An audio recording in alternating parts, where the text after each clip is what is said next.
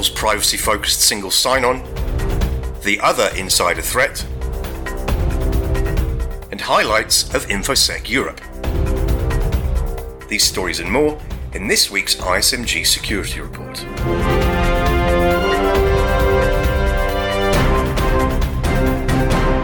Hello, I'm Nick Holland. This week, Apple announced it will introduce a feature in its new iOS 13 operating system later this year that allows the use of Apple credentials to log into other services. The feature is designed to reduce the amount of personal information that app developers obtain a clear shot across the bow of Facebook and Google. Here's ISMG's Managing Editor, Security and Technology, Jeremy Kirk, with the details. The social login has always been a bit of a devil's bargain. Sure, it was convenient to use Facebook or Google credentials to log into another app or service. The social login offered an easy alternative to the fatigue of creating yet another set of account details. But amongst people outside of security circles, there's less awareness about the privacy implications.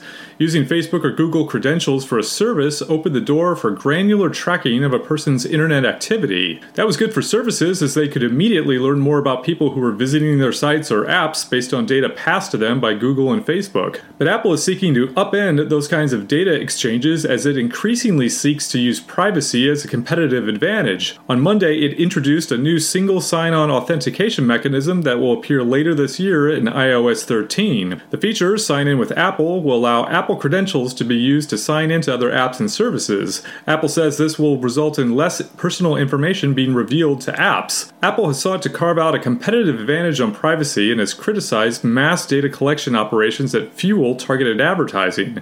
Apple says it won't track activity if people use the login tool. Apple will also let people create unique but relatively anonymous email addresses to register with apps. Communications sent to that address are forwarded to the person's real email address, and the forwards can be turned off. If Apple's tool gets widely used, it means app developers will get less information about their users that can be used for advertising.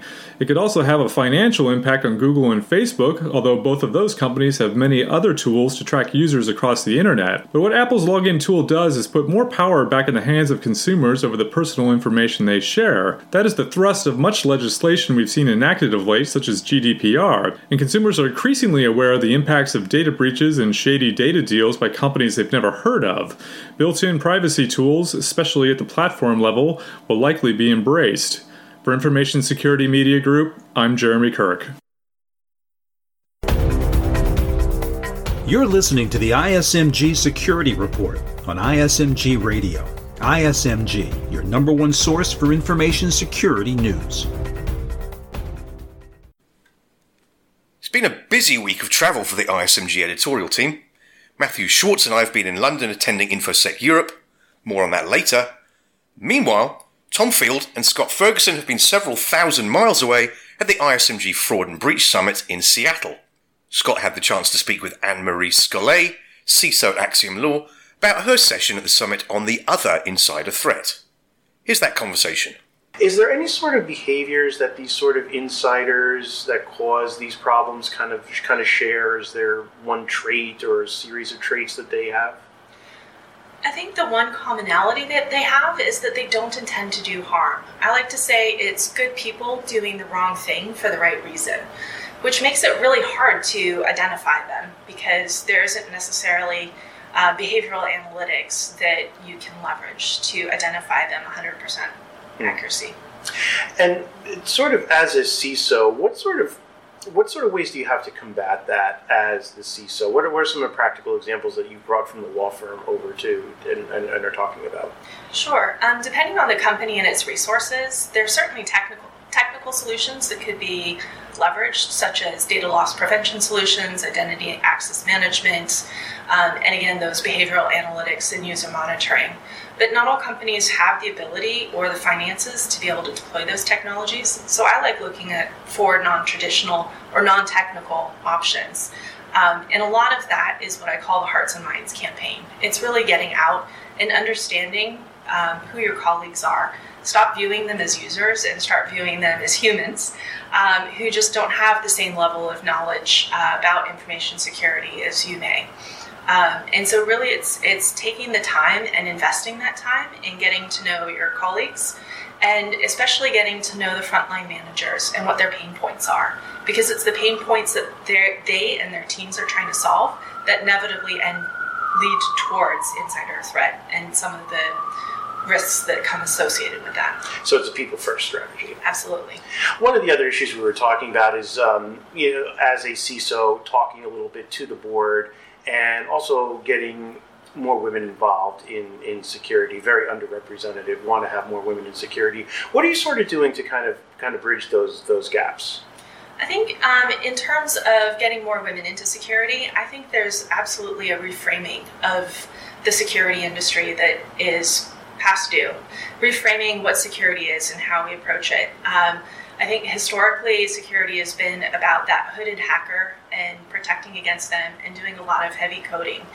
And I think as the profession is so lacking in talent coming inbound, as we start looking for how do we rebrand the profession so that it attracts more talent, doing that in a way that really underscores the ability to help and protect, to serve, whether it's communities and families or businesses, starts to, I think, bring more of an interest out of women.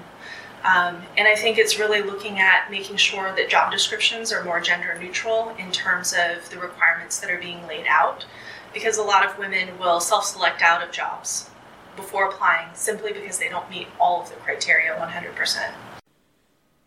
And finally, InfoSec Europe is wrapping up here in London today.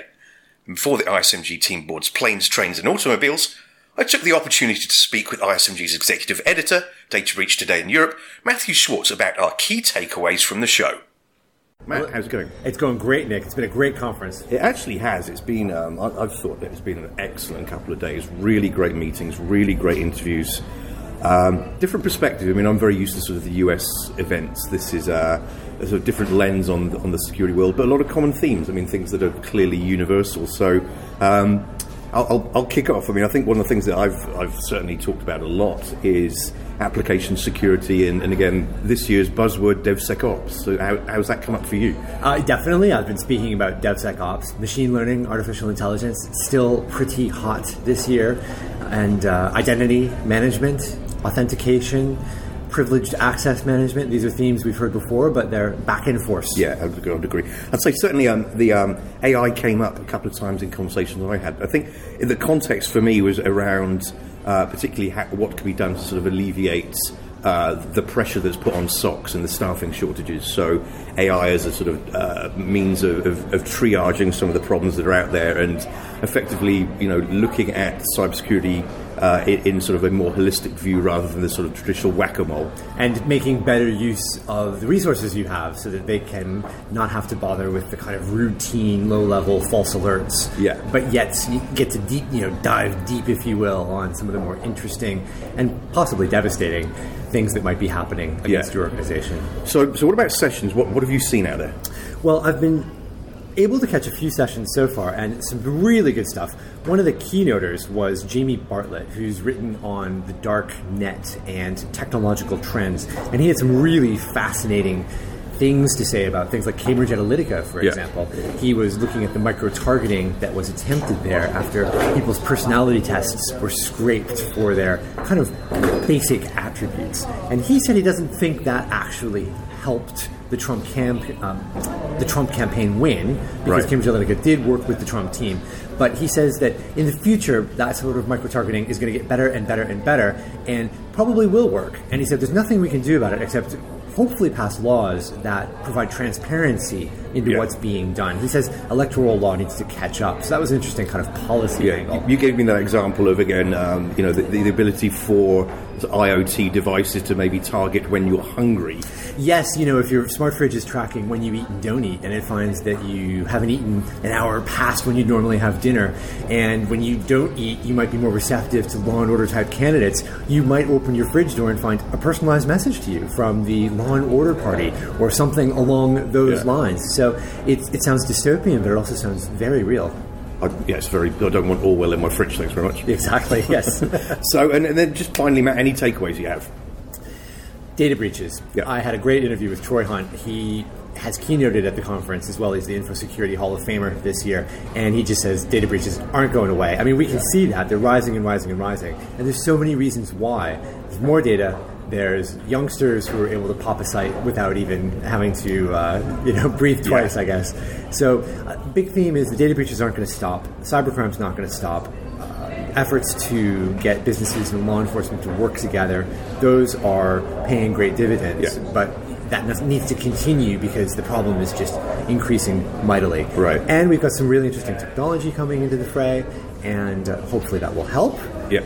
So those are just a few of my takeaways. Yeah, I mean, one of the ones for me is the role of the CISOs changing rapidly, and CISOs need to really understand business and be communicators rather than just sort of tech geeks. And that was a huge takeaway for me. I've heard it elsewhere, but it's driven home here as well. Yeah, we've been hearing it. I definitely heard that too. There was a session focused on regulations and talking about how the CISOs got to work much more closely with audit, with the data privacy officer as well. So their roles, responsibilities, and purview are also necessarily expanding. Right. Well, again, Matt, been a great show. Been great hanging out with you for a few days, and looking forward to do it again soon. Always a pleasure. Thanks, Dave. All right, thank you. Bye for now. That's it for this week's ISMG Security Report. Theme music is by Ithaca Audio. I'm Nick Holland. Catch you next time.